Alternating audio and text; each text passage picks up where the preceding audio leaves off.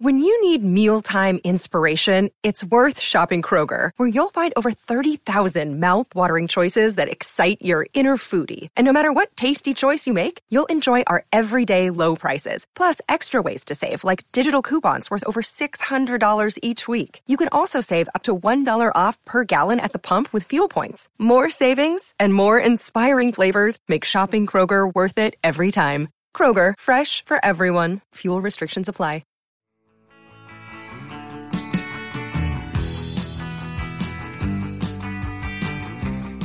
Welcome to Surf Stories, the podcast brought to you by the Florida Surf Film Festival. I'm your host, John Brooks, and with me, as always, is co-host Kevin Miller. Hey, John. How you doing? Good. Man, I'm excited about our guest today. We've got Tyler Callaway from FCS. And Tyler spent, better than 20 years of his life helping to develop, market, and sell the FCS product. And really kind of the first adventure travel company in surfing. Their focus was on removable fins. They then got into board bags, leashes, all the accessories and hard goods that you need to travel. And who doesn't want to do that?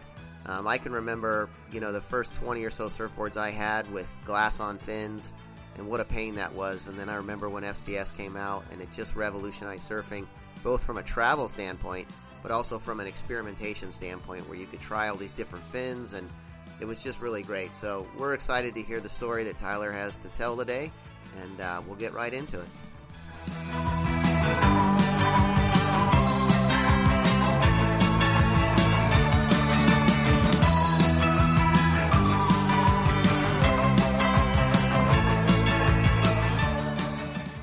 Well, I grew up in New York.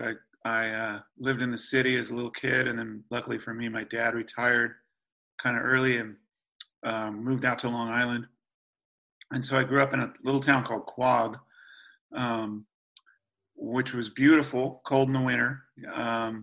But it happened to have some good surf all around it. West Hampton was a town next door, and they put in a bunch of jetties in the 60s. So when I was surfing in the early 70s, those were amazing. Now they're all filled in. They don't break like they used to. But back then, they were basically little Kira-like sand points. And so that was a great early start. Ricky Rasmussen grew up in West Hampton and was a major influence on me and my friends, and a real positive influence. He died a tragic death, but yeah, he was way ahead of his time, both in surfing and surfboard building and shaping. And he passed a lot of that on to us, a lot of that knowledge. And my best friend, Michael Schurmeyer, was one of the best surfers and shapers on the East Coast for years after that. And, now runs a contracting business out there, but, has moved on from surfboards to much more profitable things, I guess. Yeah. No kidding. So that's a good start. You got, how old were you when you first decided? I started at 11 in 1969. So I'm old, but I don't feel old except for the couple injuries that I have, Yeah. You don't look old either. Surfing universally keeps you young. It does. Even if you look a little bit old, you're young at heart, right? Yeah. I think the cold water helps. I mean, not that it gets that cold here in San Diego, but, I just always feel younger after surfing in 58-degree water. Yeah, no doubt. Absolutely. And it does get cold in San Diego, by the way. Ice bath. When did you make that transition from New York out to the West Coast? Well, I always thought I wanted to be a pro surfer. So I went to Hawaii in 76 for the U.S. Championships. That was at Ala Moana. And I had just finished high school, and I got there, and I got a job, cleaning up and then hot coating in a surfboard factory on the North Shore, and called my parents and told them I wasn't coming home, that I had, that I was staying. And luckily for me, they leveraged me as hard as they could to go to college. And I'm really glad they did. So I kind of mixed my college education with majoring in Rocky Point and Pipeline and Jocko's and every other good left barrel I could find. Did you actually compete in the championship? I did. I think I got 8th in that one. I got 3rd the year before in Texas and 2nd in the East Coast Championships, I think the year before that in Hatteras. That year, that was really phenomenal. Yeah. I always loved going to Hatteras, and I always felt like the ESA really helped me figure out who I was and how to kind of get along in life, you know, like it was, it made a lot of friends, and, you know, it was my introduction to being part of the tribe of surfers, you know? And I mean, gosh, you know, at that time, California surfing was kind of stagnant. You know, the East Coast was all about, you know, little boards, fishes, and little hot dog boards, and, you know, we were just carving. And a lot of California surfing at that time, with the exception of guys like Mike Purpose and Dan Flecky, and, you know, there were some others, Alan Sarlo and Nathan Pratt. I don't know. There was some competitive and some progressive guys in California, but by and large, California was about sort of posing on a 7.2 and pretending you were Jerry without the barrel. You know? Wow. Yeah.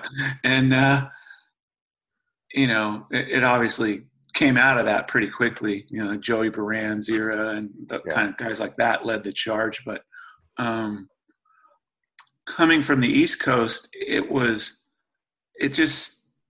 Hawaii really drew me, because that was the epicenter. You know, that was kind of just when Bali had sort of broken in the magazines, and, you know, that was sort of the new frontier. But Hawaii was the proving grounds, you know. To a certain extent, it still is. Sure. So it felt important to be there, and it felt like I was in the center of the surfing world, which was right where I wanted to be. And, you know, I was lucky enough to make friends from all over the world by being, you know, one of the guys that was surfing regularly at all those North Shore spots, you know? Yeah. And so how old were you? I got there when I had just turned 18, and spent about 5.5 years. So finished college and then went straight back to New York in February, which was a shock. What a shock. Yeah. But, and I think that was O'Neill had just made the first wetsuit with a string around the hood, so you could seal the hood and you could actually duck dive a set without getting an ice cream headache and having to turn around and like prone back to the beach. That really opened up cold water surfing. I remember, I think that was maybe that was El Nino that year, but it was the best February I'd ever seen in New York. It was like nonstop.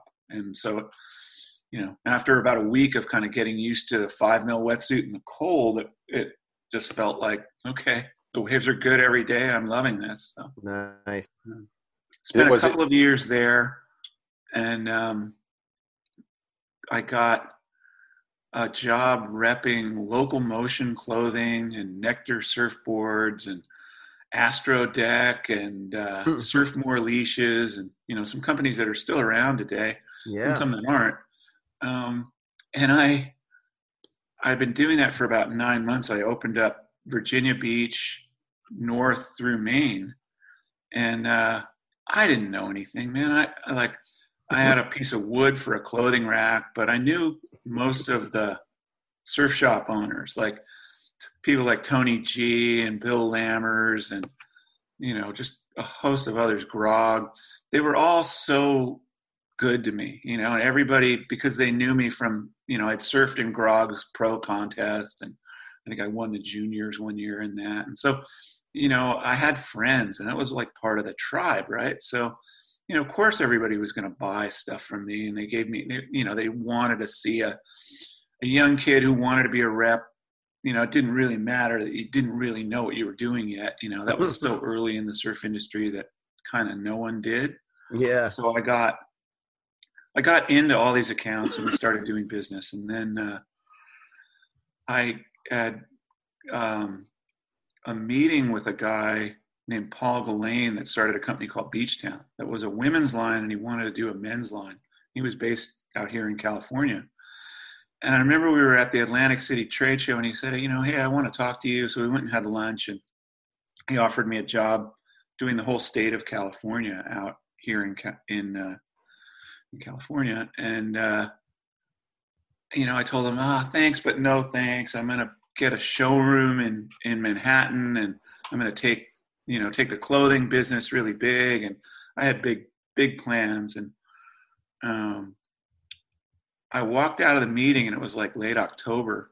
I started walking down the street, and the temperature had dropped like from 60 degrees in the afternoon to like low 40s. And I made it about half a block, like walking into the wind. I was going, what the hell am I thinking? I am out of here. I don't want to do this for another winter. Yeah. I turned around, went back in the restaurant, and he was still paying the bill, and I slid back into the booth, and I was like, hey, maybe we should talk a little bit more. Yeah. About a month later, I packed up my car and my girlfriend at the time and all our stuff and rolled into Newport Beach. Nice. Moving to California, yeah. So that was how I got here. That's great. Yeah, you got your feet wet in the sales market too, which I guess long term is kind of what you've always done. But I got to hear, I mean, every surfboard made between, I don't know, say 81 and 87 had glassed in fins in it. It seemed like, I don't know, tell me about that progression and how you guys went back to boxing and all that. Well, I was working at Reef. I did a stint at Rusty as the marketing director and kind of built that team and that marketing, vibe. And then I went to Reef as the marketing director, and the Gary brothers had founded it. They were Argentine, and Fernando had a great penchant for international business and had a global vision for that brand. And so I was part of that. I was actually the guy that sort of invented the Reef Girl. So you're the one to thank. Yeah, send the checks to. No, it was. I mean, it was a happy accident. We had. When I first joined, they had an older surf team. Derek Ho, Richard Schmidt. I think Sonny had left, and he was the youngest guy. And I just, that was the start of the momentum generation, even before it was really a thing. It was just those guys, right? Yeah. And Kelly had I think he had an arrangement with Airwalk shoes or something. So I knew that, he was happy with that. So I kind of proceeded to try to get the guys that I thought were going to be the most influential. And that was like the Malloy brothers and Timmy Curran and Rob Machado and Ross Williams and just Conan Hayes. A lot of the real kind of heavy hitters, Donovan at the time. And when I started it, to introduce all those young guys, I did a poster, and we're just going to put that in all the surf shops. And I did it like a kid would do it in his room. I did a border of duct tape, and I wrote funny little captions on the photo, all in handwriting, like hand drew the logo. I wanted to make it look like a kid had made it in his room. And the brothers had some photographs of girls in thongs from the back, kind of. I think they'd put one like postage stamp size in an ad. And I said, hey, do you have any of these laying around? And they said, yeah. So they gave me the file, and I picked like the 4 best ones and put them on the poster, figuring what kid doesn't, that's going to give it extra life in the kid's room, right? Like that's yeah. Cool. So that poster came out, and that same year was the very first U.S. Open. And they gave us a pretty short runway when they was like, hey, guys, in, 5 weeks, we want you to, bring your tent, your team, they sign autographs on the infield. And I'm thinking, oh man, like we have all these guys and we didn't pay them very much. We were a little sandal company that was about to do shoes, and that was always the plan. But it was like kind of like pulling teeth to get pro surfers to show up for a promo and sign autographs in Huntington Beach. Like they really didn't want to do it, and they already had to do it for Quick or Billabong or whoever their main sponsor was, Gotcha even at the time. And so it was always like pulling teeth. And so I was kind of stressing over it. I already had this bus tour with Donovan planned for the whole East Coast in conjunction with Surf Rider and Donovan's band. Before Donovan was a superstar, he played bass in his band was called Sunchild. So I had that whole thing, and I was like juggling. I was going like, oh my gosh, how am I going to get these guys?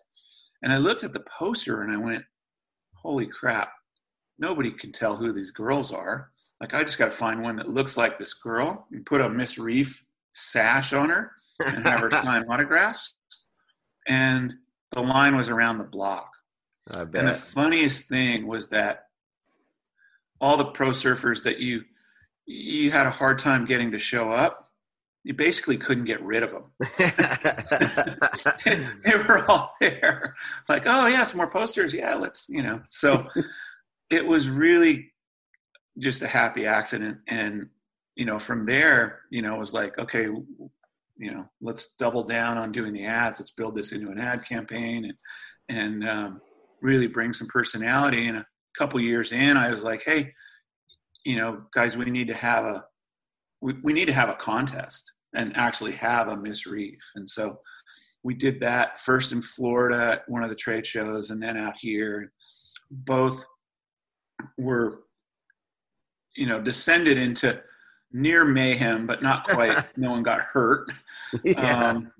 But they were legendary parties at the time. And, sure, that was always the kind of the goal of any trade show was, to make noise for your brand. Right. So yeah, we did that.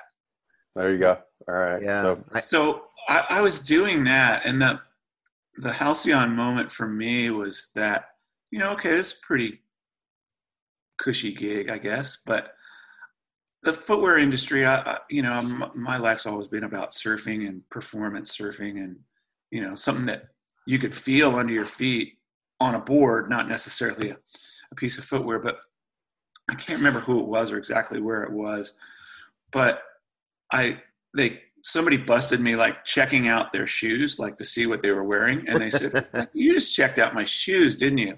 And I was just like, oh, no. This is not who I am. This is not what I want to do. Right. And so a friend of mine in Florida had seen one of the first FCS prototypes. And at FCS, when they launched it over here, they did it with a distributor, a guy named Larry Block. And they really didn't get much traction. I think Al Merrick was the only one to use it. And I think he used 2 little plugs on the back of his twin finner when he first made the twin finner, which is, that's been now recycled and reimagined and redone by his son, Britt. But that was the only commercial application of FCS after like 3 years of doing it. And you could order, some people would let you order it custom. Wow. And so I kind of went to a trade show and I decided to kind of ask some questions and see if we could, if I could compete, me and my friend. He said, hey, I can mold these things. I got a mold making background. You can market it. We can compete with these guys. And after getting to know the guys and asking a bunch of questions, I kind of calculated that, they've got money, they've got experience. It was 3 Australian guys, and they had done Gorilla Grip. So they were kind of the second grip or third grip. They competed with Herbie at Astro Deck and Jeff Kelly at Track Top. And they were the Aussie version of grip. And they were like the most popular. So they had some experience and some money behind them and some connections, and they had patents and they had infrastructure. And my conclusion was, hey, I'm not, I don't have enough money or enough time or enough experience to compete with these guys. Like, I don't want to do it. I told my friend, I'm out. I'm going to, stay in at Reef. And about 6 months later, they started knocking on my door, and they said, "Hey, we really liked all the questions you had. You had some great questions." And I said, "Oh yeah, I was thinking about competing with you guys." And said, "Well, we want you to work for us." So, I kept saying no until I couldn't anymore, and that worked out pretty good. But I still took a pay cut, and I took a risk. But I believed, and the reason I believed, I guess I should say, was they had, I was anxious to try it, right? So they'd given me a system. I put it in a board. I think Rusty made the board for me and put it in a board.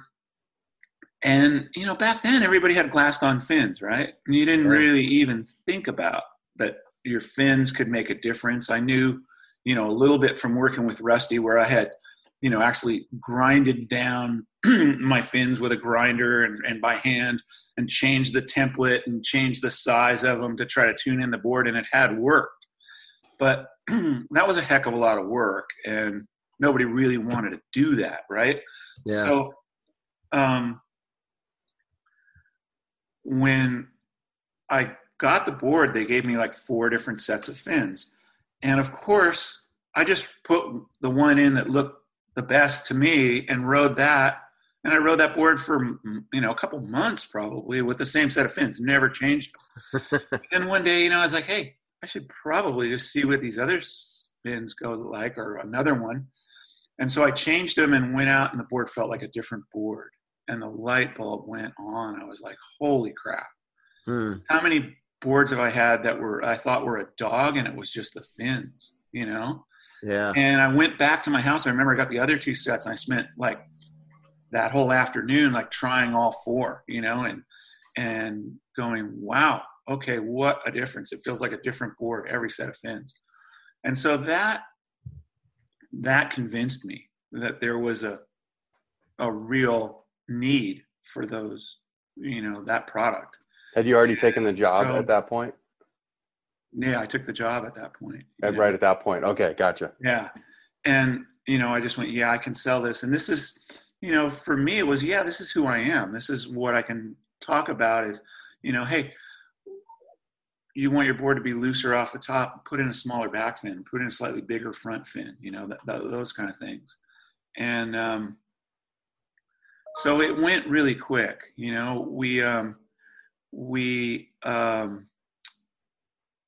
you get equity when you joined? I take it you got I did. Okay. I did. I negotiated it when I joined. I didn't get it. I think I had to earn it for the first year. And it went so fast. Like I would walk before I even had a chance to hire reps, I would walk into a surf shop, and the conversation was so simple. It was like, hey, you got about 100 boards in that rack. How'd you like to put 200 in that same rack without changing anything, and then how'd you like to make almost as much money as you're making on the board by selling 2.5, 3 sets of fins? Yeah. And retailers were like, yeah, okay. And then, save on shipping, save on damage, all of that stuff was a big deal, because at first, like, board builders were reticent to do it, right? Like, they're just, I don't know, man. They have all, I always say there's a reason those guys don't have regular jobs. They're mavericks, right? Like they're, and some of them have other issues, but they're mavericks as a group, right? So they don't just adopt anything easily, And I remember going to like factories, and there'd be a guy glassing on fins with a squeegee in one hand, a cigarette in the other, whatever, and just going, that system, that's not going to work. You can't do that. A lot of times it ended up being the shop kid, was like, hey man, I can put that in, and so I'd train him and or one of my crew would train him. And, 5 months later, the guy with the cigarette was like, hey, if you get out of the way, I could push those, put those in. Like I could do way better than you, that kind of thing. And then, on the backside of it, if you go to get glass-ons now, they want to charge you extra for that, right. because it is that much more work. But, the whole thing with getting it started, it went so fast because the retailers realized right away that, hey, this is a good thing for us. Mm-hmm. And we, one of the first things we did was do a board bag that was made for boards without fins in them. At that point, like a ProLite had a lock on board bag distribution. This is surf industry kind of lore at this point, but they had done a deal with just about every major surf shop in America. Like, hey, if you carry only our coffin bags, we'll give you our day bags at the super bro price. But you can't carry anyone else's. And so we did this board bag, and I'd walk into the thing, and it looked like a surfboard, right? And it looked like maybe one board was in it, and I actually had 3. And I'd unzip the thing and pull out 3 boards without fins in them, and then start whapping fins in boards. And retailers' jaws were just, huh? Yeah, head explosion. And so that caught on pretty quickly, and so did the board bags, because, as soon as the fin systems caught on, everybody wanted that. And, I had to tell the surf shop owners, hey, you know what? Your deal's really not valid with them, because you're still only buying theirs is a whole different product. It's giant. It's, it's made for boards with fins. You don't have anything that your customers want. And so that cracked open the board bag market too. And we followed with leashes and, a ton of other accessories. So, yeah. Now I'm curious. This is something I've always wondered about, because there is a benefit with FCS there's a benefit for travel. Obviously you can pull the fins out, you can put more boards in a bag. The bag can be slimmer and way easier to handle. But then there's also the benefit of, you can try, like you said, you can try different templates of fins on the same board. Yeah. Was that message, like, from the beginning, was that message delivered as like a 2-prong marketing thing, or was it, that was the consumer message. What I came up with at the time was change your fins, change your surfing, Mm-hmm. And when we were talking about doing the deal, I had been talking to Kelly's manager, about him coming on board. And I think, one of the partners had spent a lot of time with Kelly making him fins, this guy, Bill McCausland, and had really, probably chased poor Kelly all over Sydney, Australia, like making it, but, made him fins and got him, to really see the benefits of it. And so Kelly was a huge part. Like, Sonny was kind of the original, and he was a huge part of the legitimacy of the thing, because it's like, at that time, if those 2 guys could ride it, everybody could ride it. And then Aki came on, and I remember the first, second month, third month I was there was a contest in Japan, and Aki and Kelly were in the finals. And at the trophy presentation, both of their boards happened to be on the stage, bottoms facing out, so you could see the fins. And Flame ran a little photo in the magazine of that. And, that pretty much said it all. There's number 1 and 2 in the world, and they're both on FCS. And so what year, our rollout, Tyler, timeline me real quick. What year was that for 97? Everybody? So 97, Slater came on board. Yep. That's when the fire, I do kind of remember that being a thing. Yeah. That was like, I always took whatever the shaper gave me, or whatever the shop gave me with the rubber band around the 3 G5s, and went surfing. And then obviously at some point I was like, oh, Slater has a set of fins in here that might actually make my surfing better. Of course it didn't, but I went ahead and bought them, and everybody's better off for it, for sure. Yeah. Well, Kelly, has always been focused on his equipment like a laser beam. Like, when he's thinking about something, he's intense, right? Like, and he gets excited. He's passionate about it, which is, that's part of what drives him, and that drive was part of the success of FCS because it came through to the rest of the world that he really did believe and was really excited. He wasn't just doing it for a paycheck, and neither was I, and neither was any of the, that was the nice thing about this is it was, if you give somebody, like, people will come up to me all the time and say, hey man, I looked at that fin chart, just tell me what to ride, Right. And I can't figure it out. And that was hard to try to explain all these fins because they're not that different. But, when you think about a surfboard and the back third of the bottom of the board and rails being in the water when you're doing a turn, and then you think about the area of 3 or 4 fins sticking off the bottom of that at a right angle, it's no wonder that about half of what you're feeling in that turn is probably coming from the fins, Right. Yeah. So when you think about that, you go, okay, yeah, a little change, I'm gonna feel it. And so we were able to kind of isolate template and flex pattern and the foil of the fin and all of the major components of what you were feeling as you pushed through a turn, and Kelly was really smart about that. Like when he developed his fins, he drew them, he figured out what he wanted based on a combination of stuff that he liked and kind of made a hybrid. And then he figured out, that was kind of before quads. He figured out that having the same back fin all the time kept that release point of the tail the same, so that always felt the same. But by changing the front fins, because you might remember we did the K2.1 and then the K3. K2.1 was pretty upright. It was a lot similar to kind of Tom Carroll did something similar after that, I think.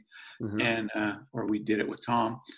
But wide base, kind of upright, narrow tip, little pivoty, right? Yeah. And then Kelly came up with a design for the K3 that was more raked back. And so we'd use the K3 at like waves where you're drawing out the turns. The more rake there is in a fin, the more it draws out the turn, right? Mm-hmm. So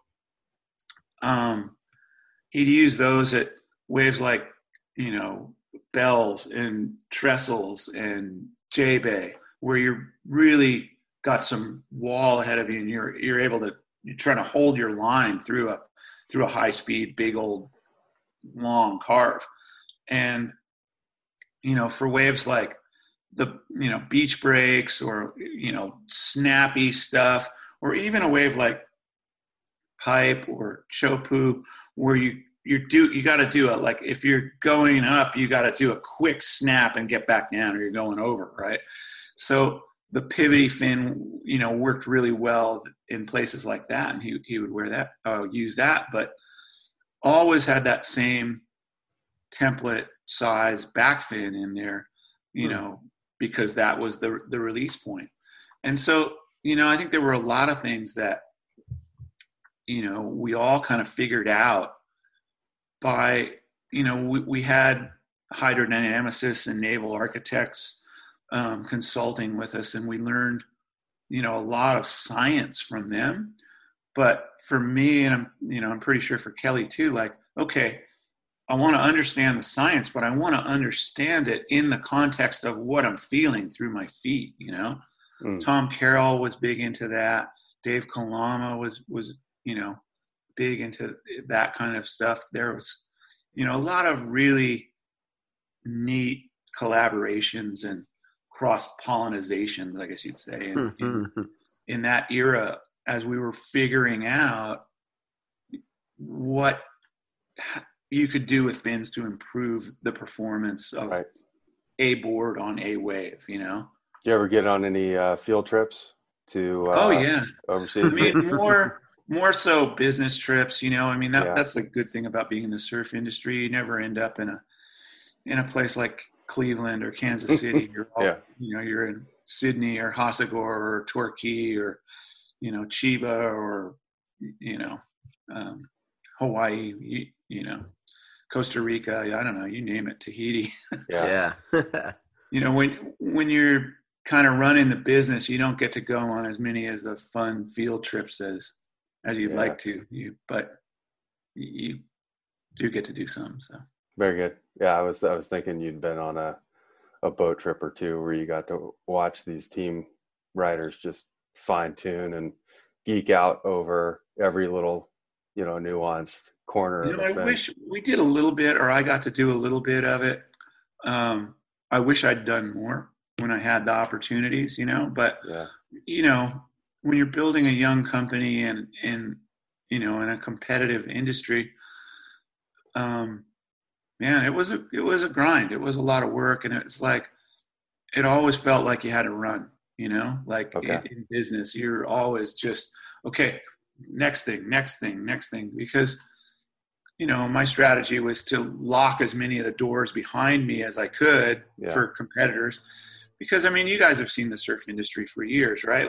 Oh, yeah. It doesn't matter what it is, sandals, sunglasses, somebody comes up with something that is hot, 10 people are coming behind them, right? They want to jump in, and that's, we were lucky enough to weather most of those storms. Future did a really good job of becoming the, other fin system.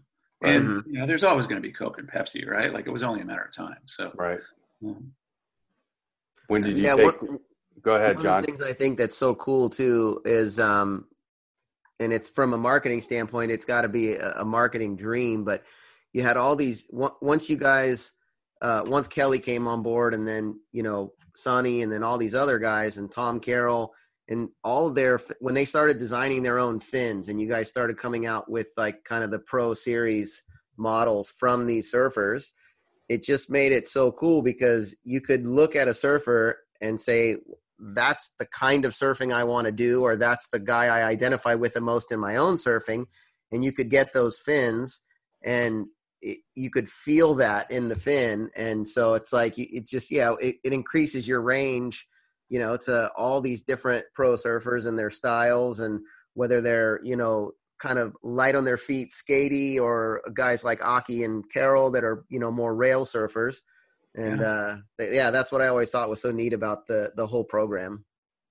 Yeah, for sure. And I think that was why I stayed in it so long was, if you could recommend a set of fins to somebody and it would help them do what they wanted to do and kind of make it feel like you said it was going to feel, they were so stoked. People come up and hug me and oh my God, it's amazing. It's like a whole, you have really made a positive impact on their life because they're just having that much more fun. And then when you give them kind of the building blocks of knowledge of this is what you're feeling, think about it. It's that old, give a man a fish, feed him for a day, teach him how to fish, feed him for a lifetime, right? Giving them that information so then they can figure it out themselves and go further. It's very empowering. It was, and it felt good. It just you get such good energy back from people when you help them like that. So it was cool.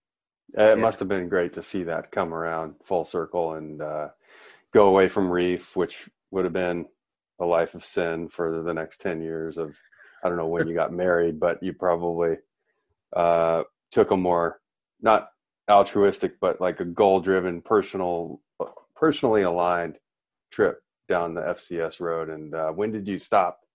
When did you I stopped let go? About 4 years ago, almost 4 years ago. So, okay. Coming up on the third or fourth anniversary. I don't know. It all blends together after a while. But, but yeah, it sold for a third time, and it was just time. It was time to go. So no regrets. 20 years is a long time to do anything. Yeah. Oh yeah, that's a great run.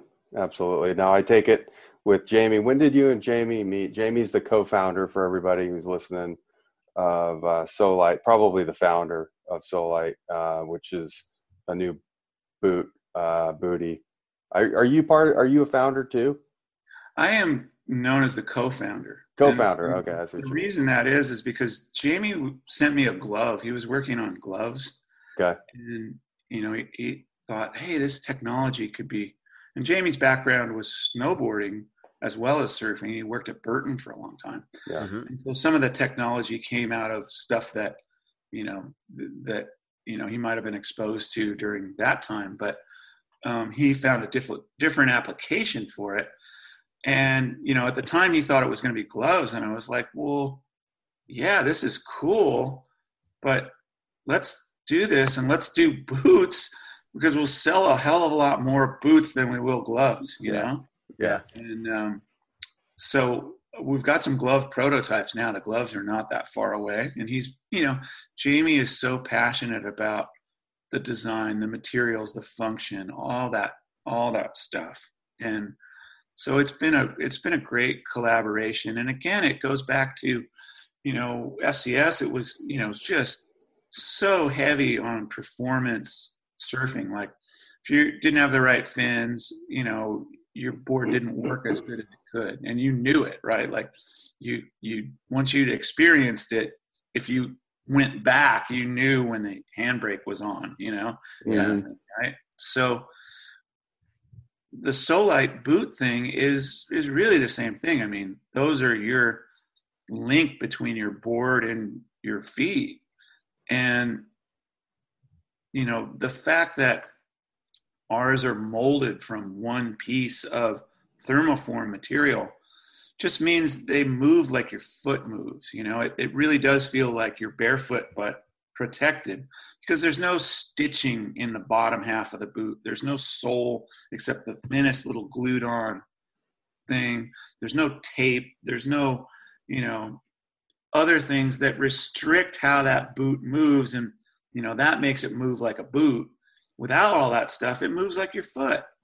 And the fact that you can get them a little snug, heat them up, stretch them out, and then they cool and they stay just like that, molded to your foot, kind of ski and snowboard boot technology, makes such a difference. And people love it.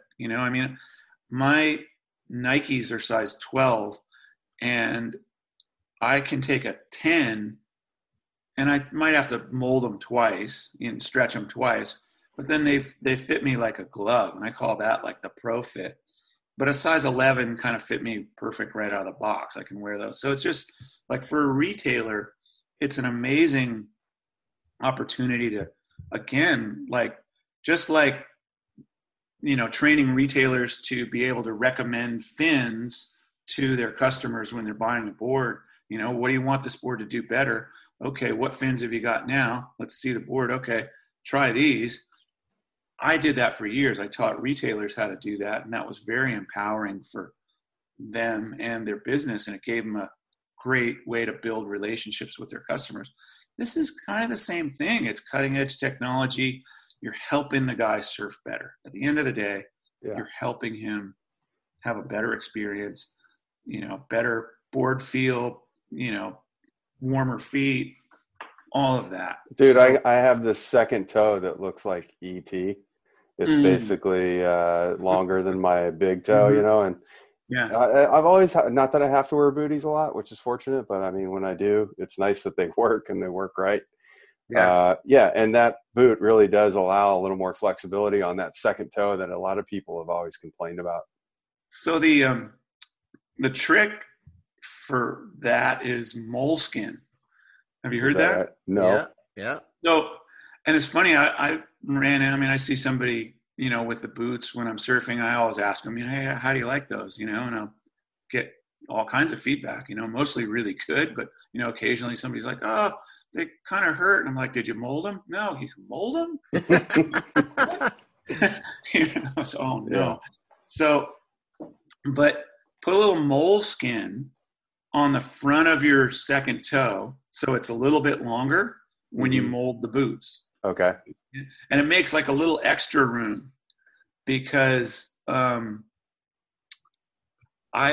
toe's not like that, but I ran into the guy that he goes, because I remember he was emailing us like, oh, it's the greatest thing. You got to do this. And, I forget what they call that, toe configuration, but there's a name.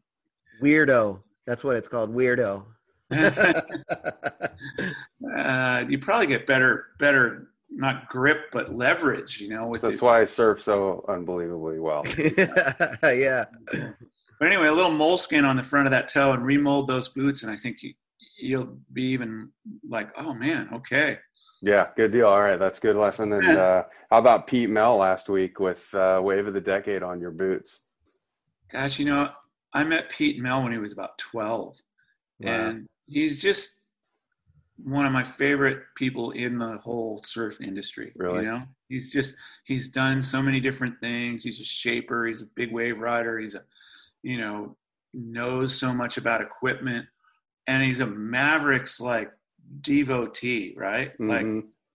And it's funny because I sent a few boots to different big wave guys, knowing that they were making trips to Mavericks and this and that.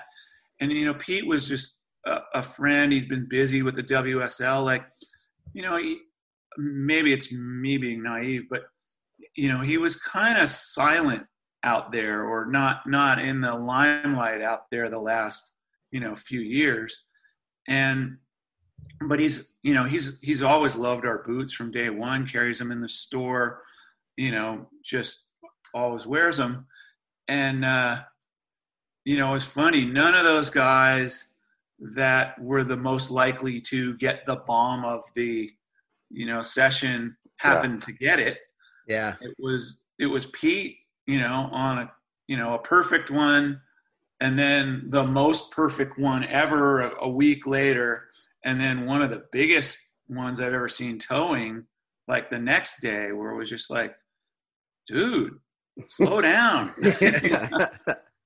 And I read, I was texting with him briefly just to congratulate him, but I read in the Surfline thing that he was said, I'm kind of depressed, I'm 50, what what now?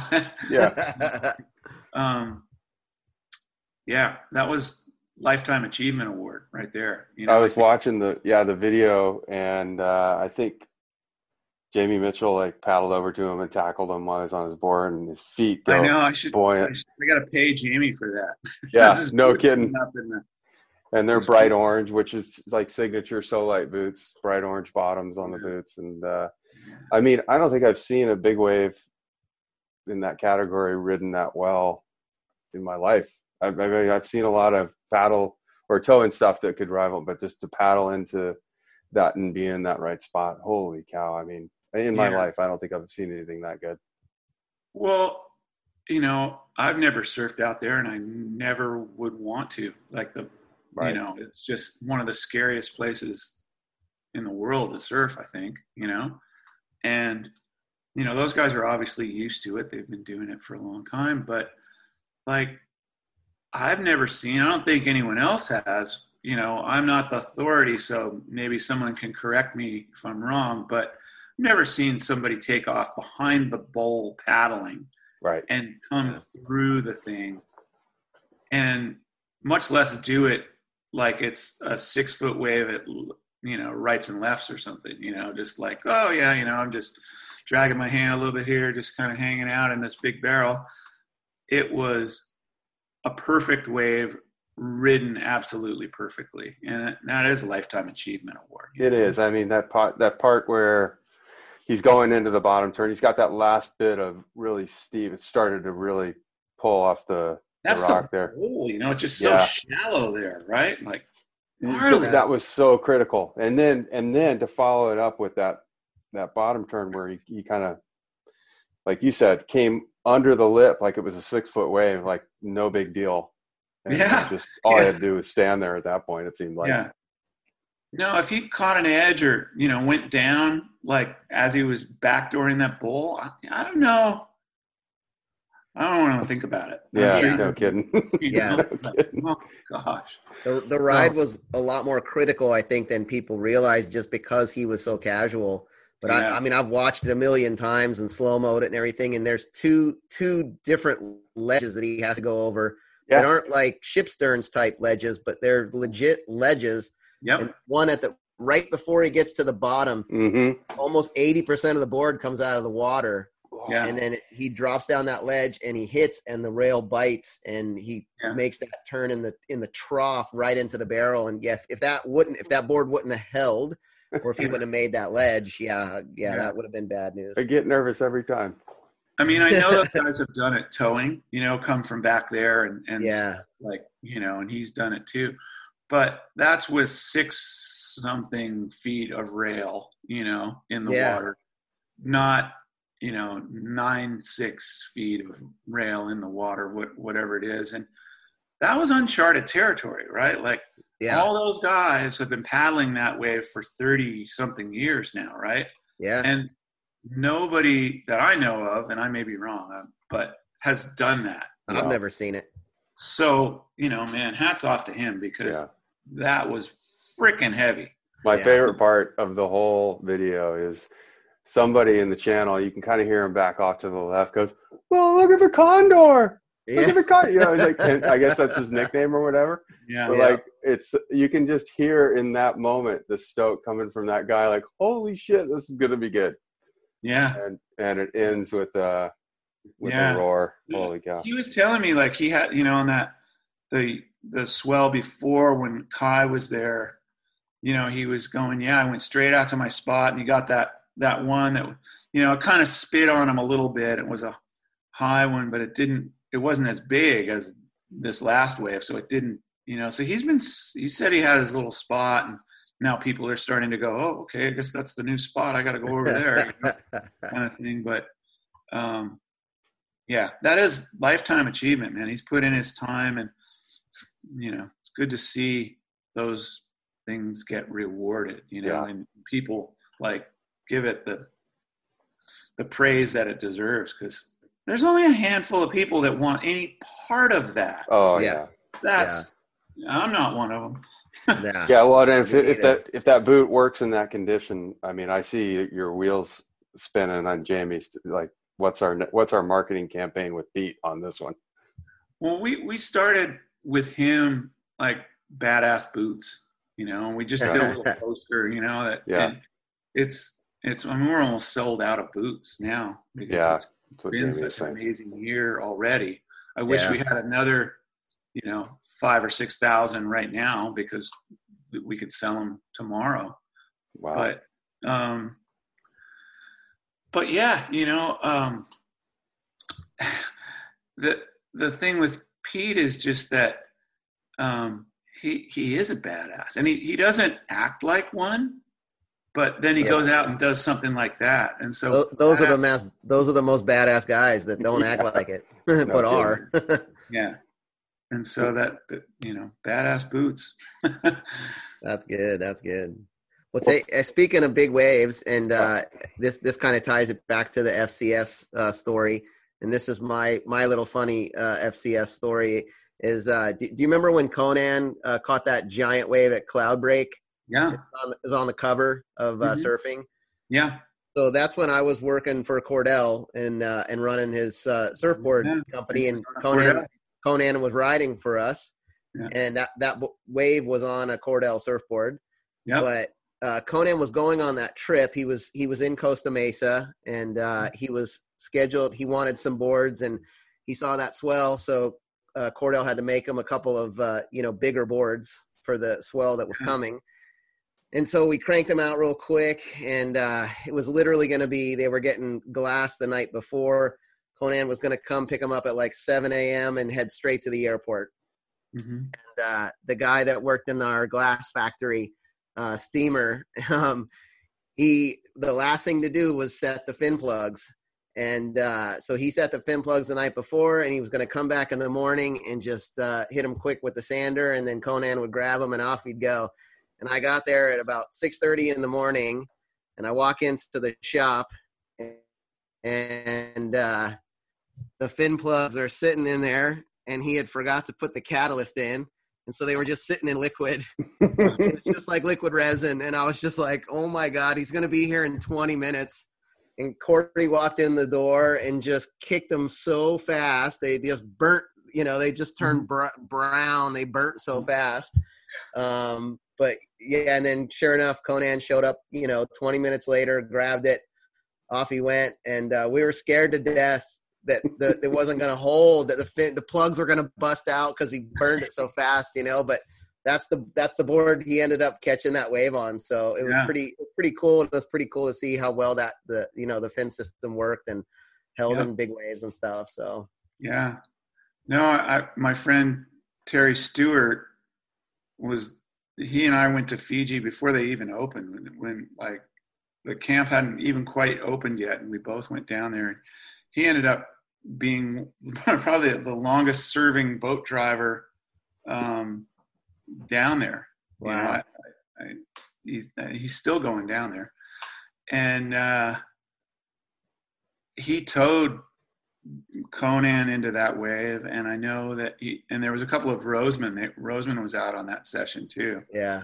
And into a bunch of those waves. But the photo that Survey got of Conan, it looked like Waimea going the other way. Yeah, right? and he's like looking back up at the lip. And God. Yeah, it was crazy. And anybody who's ever had a bad wipeout at Cloudbreak at, half that size knows that you would not want to get tagged by that thing. That was just, and apparently he did. I think he had to take like one or two more on the head, Terry told me. And Terry couldn't even go to get him, because it was just like, no, there's no way. You can't get him. Yeah. So Conan was a tough, brave dude, really good surfer. I don't know what happened to him. I think he did okay off the, starting Ruka, and he's probably living some life in paradise somewhere, but you don't hear about him or hear from him much anymore. Yeah, the last I heard of him, he was living in Los Angeles and was working in more like the high-end fashion industry. Oh, no kidding. Yeah, but that's been a few years ago, so I don't even know if that's still accurate, but right. Yeah, usually surfers they pop up somewhere, it's like, oh yeah, he was in Fiji, or he was here, or he was, whatever, but he's been on the down low. yeah, for sure. So. Well, thanks a lot for joining us. I appreciate it, Tyler. And you getting in the water much lately? It's been an amazing run here. We've had about almost a month in California. I mean, I'm looking out the window now. It's still glassy. Today's the smallest day probably in 3 weeks, and it's still head high, Nice. Foot overhead maybe. Nice. And it's supposed to be really big again on Sunday. So yeah, I've been surfing, once, twice a day. That's great. That's great. Where are you parked? What's that? Where are you parked in San Diego? Where are you looking over? I'm in Del Mar. I lived in La Jolla for a long time. And when I got divorced, I moved up here. And my girlfriend has a 13-year-old daughter and a 11-year-old son, and been teaching them to surf and surfing with them a bit. And it's been too big for them mostly the last couple of weeks, but yeah, right. It's fun to be a surf dad, and that's great. It's always cool to see the sport, what we do through the eyes of somebody new to it. Yeah. No kidding. Absolutely, man. Well, thank you very much for your time today, and we're eager to get this one out. I think the fans will really enjoy hearing this. I've always been interested in hearing the story of FCS, and that's great, man. Thank you. Yeah, I just want to say thank you too for your contribution to surfing. Through FCS. I mean, like we were talking about before. I mean, it literally changed people's lives in regards to their surfing, and it made the sport better. It made surfing better, and it just it was a good thing all the way around. And so, thank you for that. Well, thank you. I'm humbled. That's cool to hear.